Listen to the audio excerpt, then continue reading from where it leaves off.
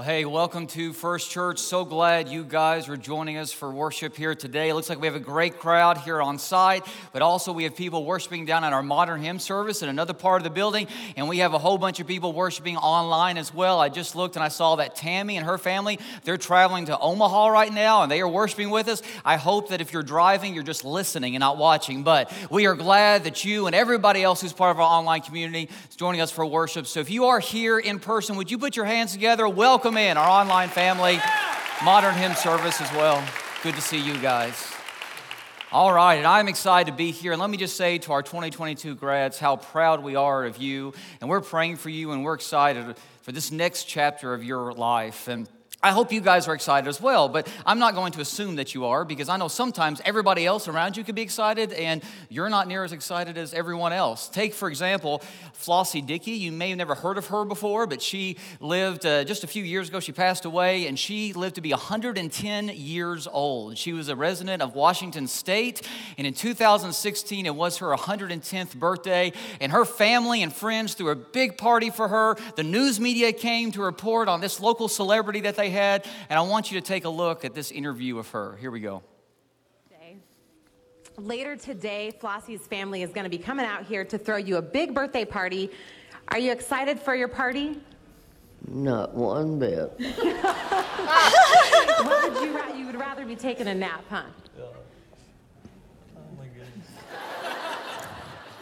So I'm not going to assume just because it's your party that you're excited, but hopefully you are, because here's the thing. We believe as a church that no matter what the next chapter holds for you, God has brought you to this moment to live out His purpose. And that's not just true for our grads. That's true for everybody who's listening to this message here today. No matter what state you're in right now in life, no matter what season you're experiencing, whether you're here on site or online, it doesn't matter.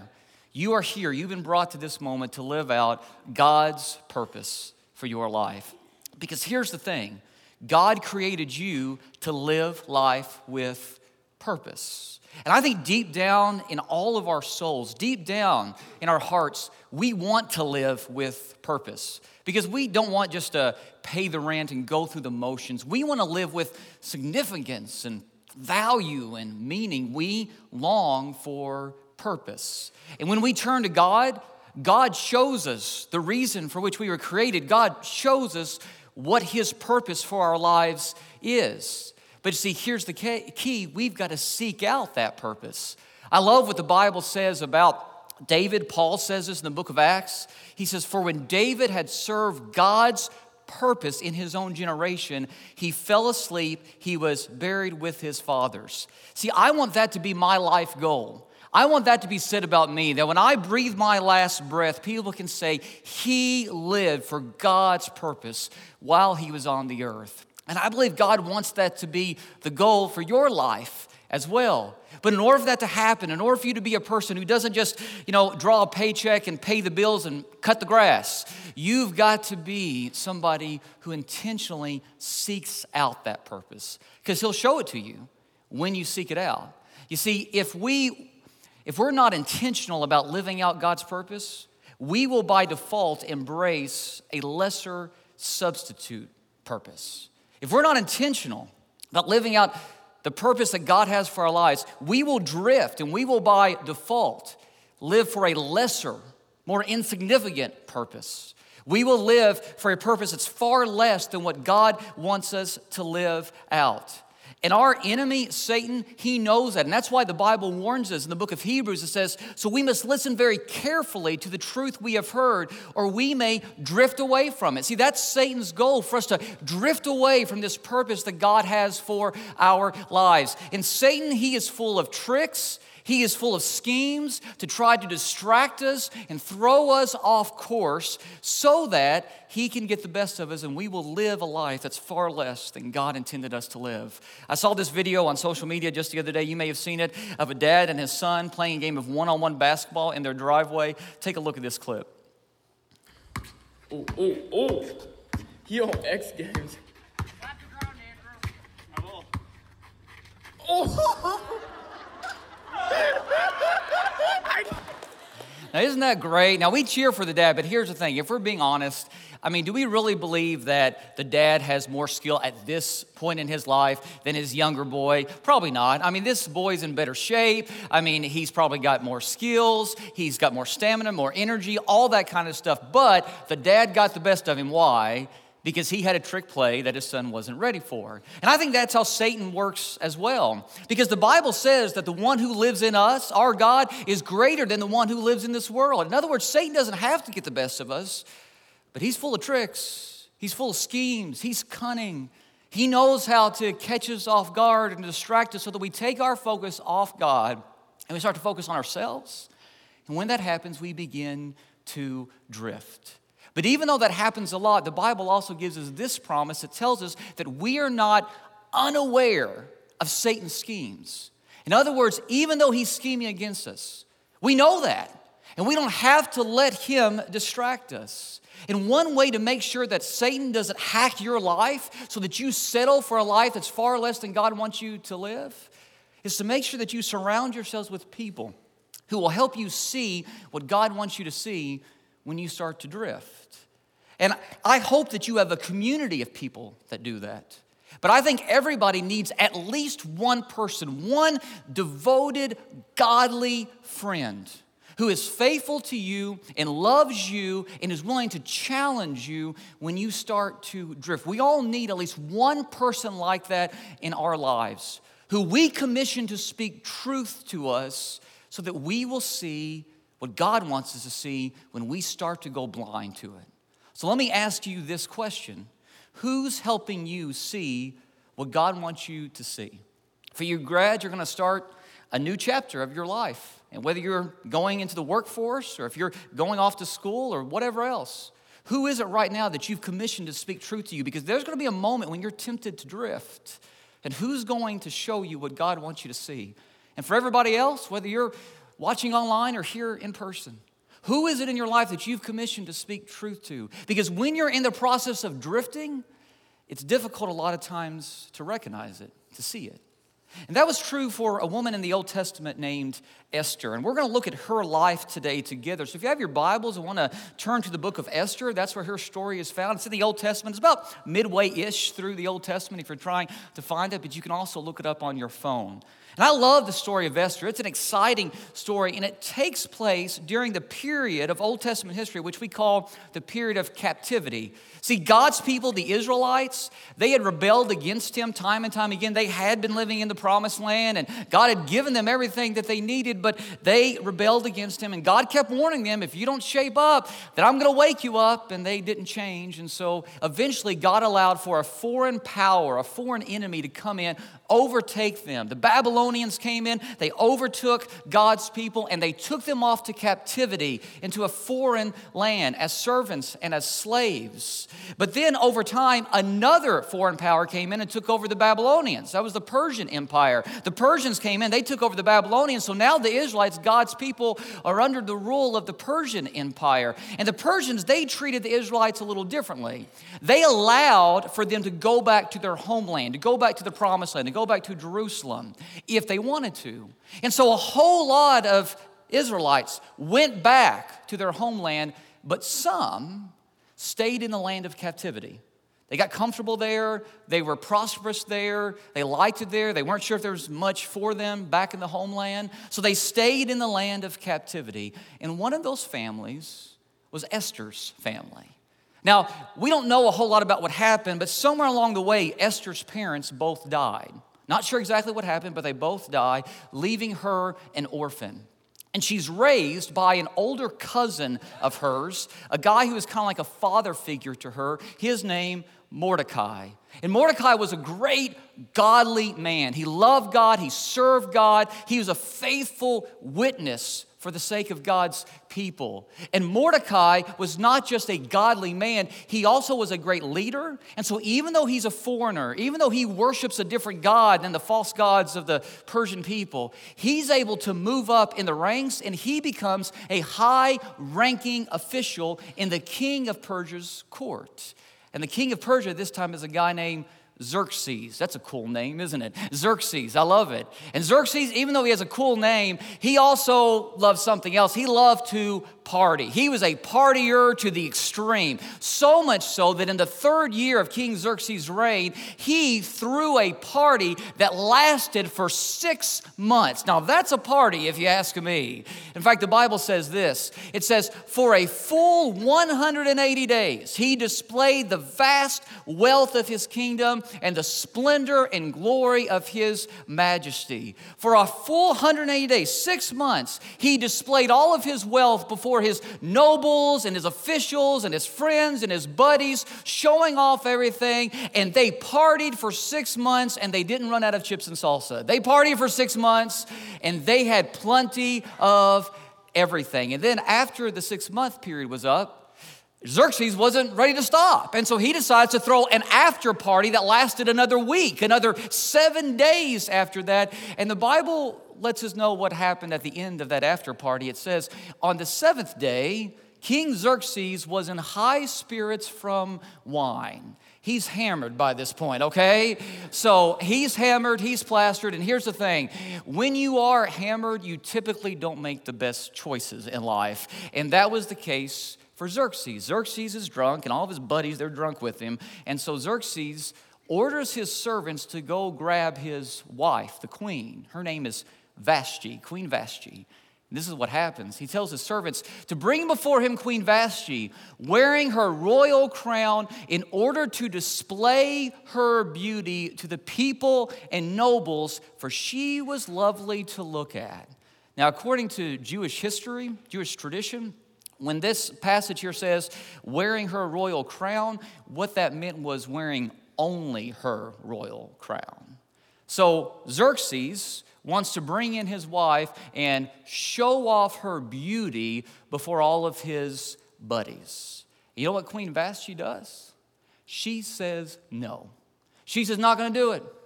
I am not going to do what you asked me to do. And here's the thing. In this day and age, to say no to the king was a crime, but it wasn't just a crime, it was punished by death. You did not say no to the king, even if you were his queen. Vashti knows that by saying no to the king, she's going to be put to death, but she doesn't care because she is not going to sacrifice her convictions for the sake of the comforts of the palace.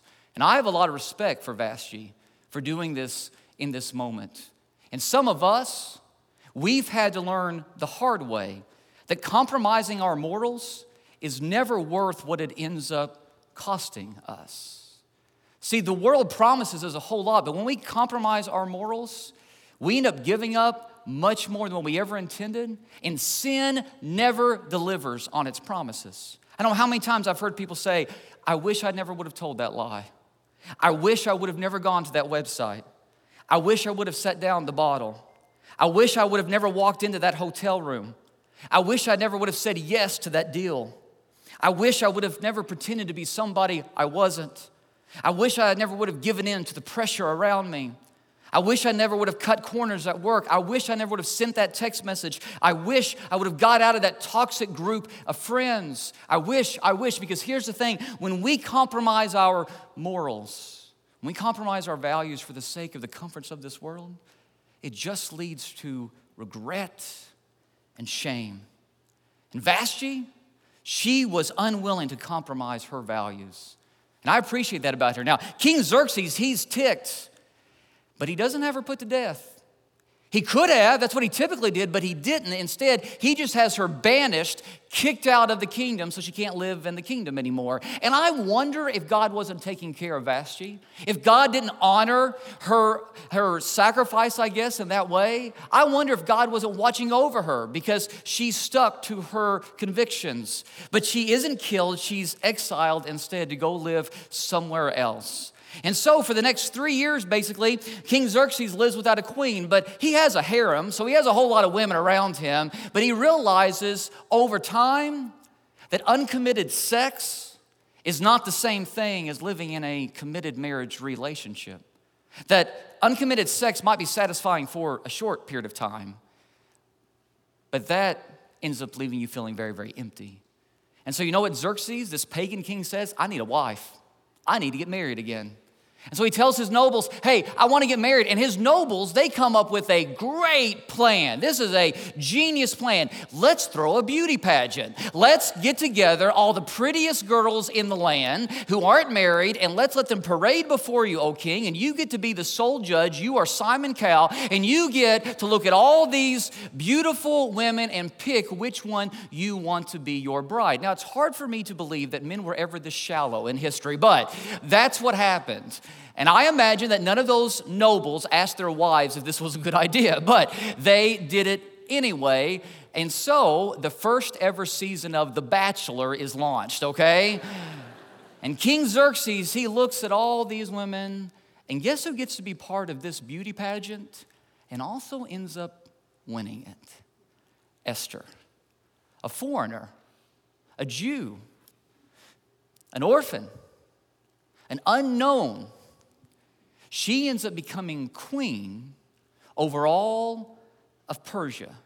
Now let me ask you, what's the likelihood of an unknown foreigner who worships a different god than the Persian people, an orphan, becoming queen of Persia? It's obvious that God's hand is in this. Because Esther becomes queen just at the right time. So Esther becomes queen, and she's living the good life. I mean, she's in the palace, she's got servants, she's living the good life. And for about 5 years, she's living with all this comfort. But then after about 5 years of being queen, she gets word that her cousin, who's like a father figure to her, Mordecai, that Mordecai is out at the city gate, and that he's mourning and that he's weeping and he's wearing sackcloth and ashes and he's all upset. And so Esther, she's secluded in the palace. She hasn't seen Mordecai near as much as she used to. And so she doesn't know what's going on. So she sends one of her servants to check on him and say, Mordecai, what's the matter? Can I fix this? Can I help you out in some way? And when her servant gets to Mordecai, Mordecai spills and says everything, tells everything. Mordecai says, there's this guy named Haman. And if we had sinister music on cue, we would play it right now when I said his name, okay? So there's this guy named Haman. Dun, dun, dun. Okay, he's the evil guy, all right? He's the bad guy. And he's second in command of the kingdom, right under King Xerxes. And Haman, he's an egomaniac, and he's a little cuckoo for Cocoa Puffs, honestly. I mean, he's crazy. And so he wants everybody to bow down to him besides the king and queen. And so anytime you come into Haman's presence, he expects you to bow down. And everybody does it because they're scared of him. He has people put to death all the time. Remember, he's a little cuckoo for Cocoa Puffs. He has everybody put to death all the time. And so everybody bows down to him. Everybody except Mordecai. Mordecai will only bow down to his God and his God alone. And this ticks Haman off. And so Haman does some research on Mordecai, finds out that he's a Jew, and this is how Haman responds. He goes to King Xerxes and he says, there's this people group living among us, the Jews, and they are not loyal to you. I think we need to get rid of all of them. I think we need to put all the Jews to death. Now that's a little bit of an overreaction, I would think. But again, he's crazy, and Xerxes trusts him. And so they set a date for the execution of the entire Jewish race throughout the area. How crazy is that? That's why Mordecai is weeping, because he gets wind of this. And so he tells Esther's servant what's going on. And this is what Mordecai tells Esther's servant, or the message that he wants the servant to bring. He says, Mordecai told him everything that had happened to him. He also gave him a copy of the text of the edict for their annihilation, which had been published in Susa, to show to Esther and explain it to her. And he told him, the servant, to urge Esther to go into the king's presence to beg for mercy and plead with him for her people. So basically what Mordecai says is, now's the time, Esther, for you to let the king know that you're a Jew. Because here's the interesting thing. Esther had never told the king she was a Jew. He didn't ask, she didn't tell. They just never talked about it. Apparently it didn't matter to Xerxes. And so Mordecai says, now's the time for you to go tell your husband that you're a Jew and that if he executes all the Jews, you're one of them. This is your time to rescue your people. This is your time to rescue God's people. And you know how Esther responds? It's like, I don't know if I can do that. See, this wasn't what she expected to hear. This wasn't the news that she expected to hear. She thought maybe that Mordecai was sick, or maybe he had lost a friend or a loved one, or there was some situation that maybe she could fix. And this wasn't the message that she expected to get back from her servant. It reminds me of this couple that was getting married, and they were getting married, and they wanted a certain scripture passage on their wedding cake. And this was the scripture, 1 John 4:18. There is no fear in love, but perfect love drives out fear. Beautiful passage for a wedding, right? But when they wrote down the scripture reference, they left off the one for 1 John 4:18, and instead they just wrote John 4:18, and so this is what appeared on their wedding cake. The fact is, you have had 5 husbands, and the man you now have is not your husband. Not exactly the message they wanted, okay? And when Esther gets word back from Mordecai, that's not what she wanted to hear. And so you know what Esther says? I can't do it. See, here's the thing. It is illegal for me to go into the king's presence unless I'm summoned first. And he hasn't called for me for like 30 days. See, they're 5 years into their marriage. I guess the honeymoon's over. And remember, he has a harem. And Esther hasn't been called for in 30 days. And so she says, if I go into his presence right now and he hasn't invited me, he'll put me to death. I can't do it, Mordecai. She sends that message back to Mordecai. And then Mordecai gives, in my opinion, what is one of the greatest challenges of faith in the entire Old Testament. It says this: when Esther's words were reported to Mordecai, he sent back this answer: do not think that because you are in the king's house, you alone of all the Jews will escape. For if you remain silent at this time, relief and deliverance for the Jews will arise from another place. But you and your father's family will perish. And who knows but that you have come to royal position for such a time as this. Basically what Mordecai says is, Esther, do you think it's just by chance that you, a foreigner, an orphan who was raised by me, comes to power through a beauty pageant, and that you are a Jew sitting at the king's side right at the very moment that your people, God's people, are being threatened? Do you think this all happened by chance? Maybe. Or maybe you've been placed here by God for such a time as this. And Mordecai's words convict Esther's heart. And she says, send out the message to all the Jews to pray for me, and I'm going to do it. And I don't have time to go through the rest of the story. I encourage you, if you've got time later on to read the book of Esther, it's an awesome story.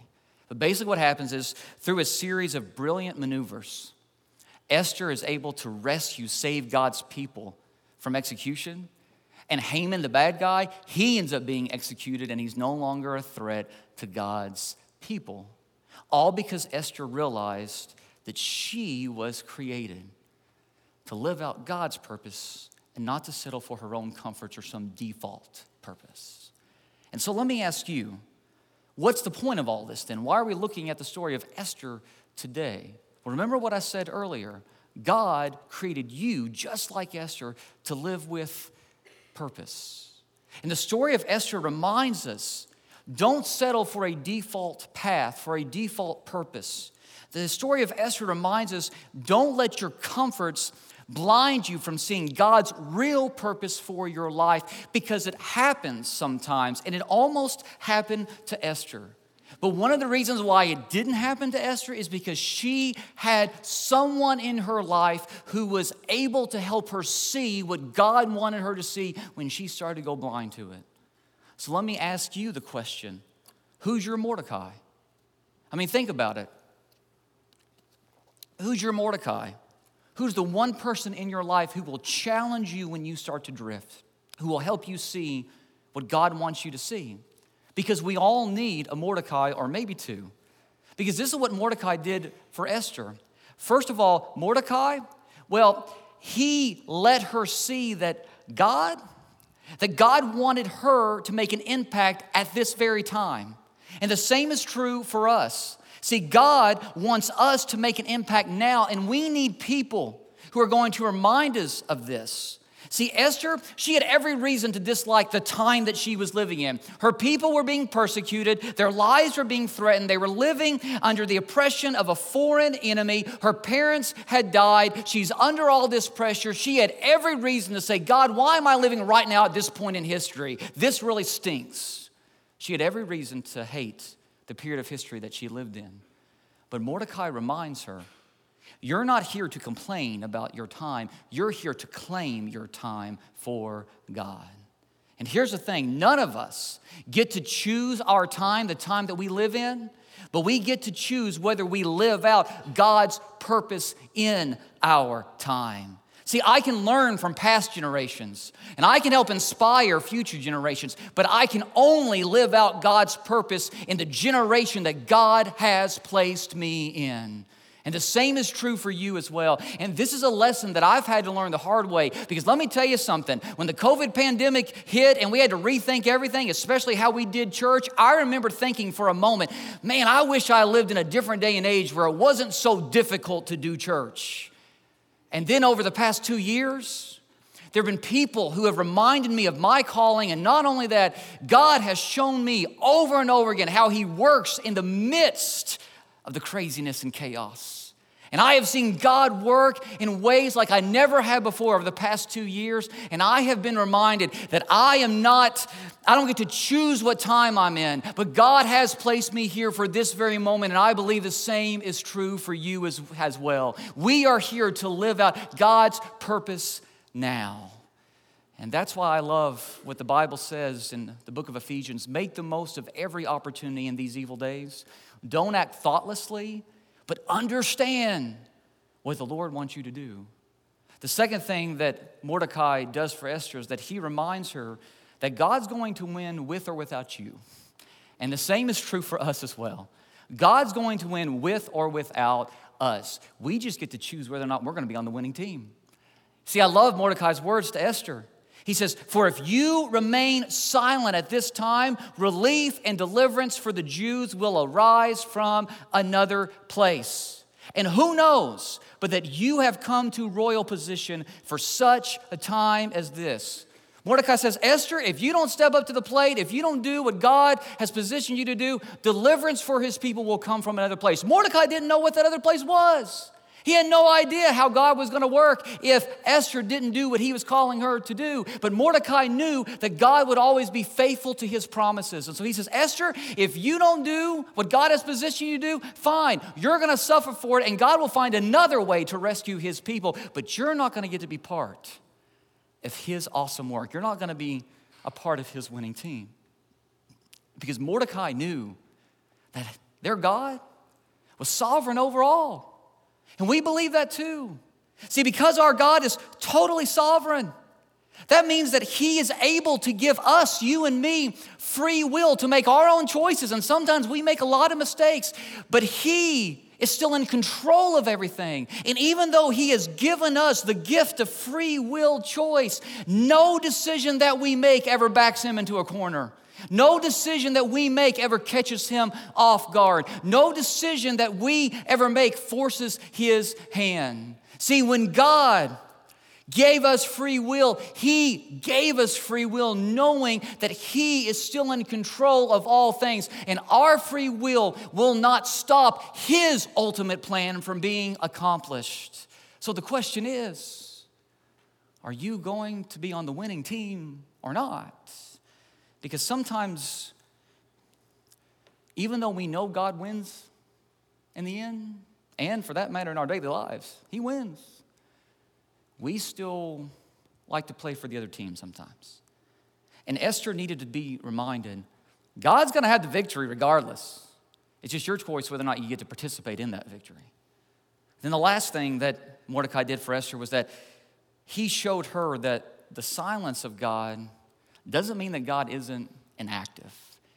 And I think this is the main thing that the story of Esther teaches us today. It teaches us that we should never mistake the silence of God for the inactivity of God. If you've studied the book of Esther before, you know that throughout the book of Esther, the name of God, the proper name of God, is never mentioned. And some people have a problem with that. They wonder why that is. I think that's very intentional that the proper name of God, that God's name is never mentioned throughout Esther. Because it's showing us that even though his name isn't directly mentioned, his fingerprints are all over the story.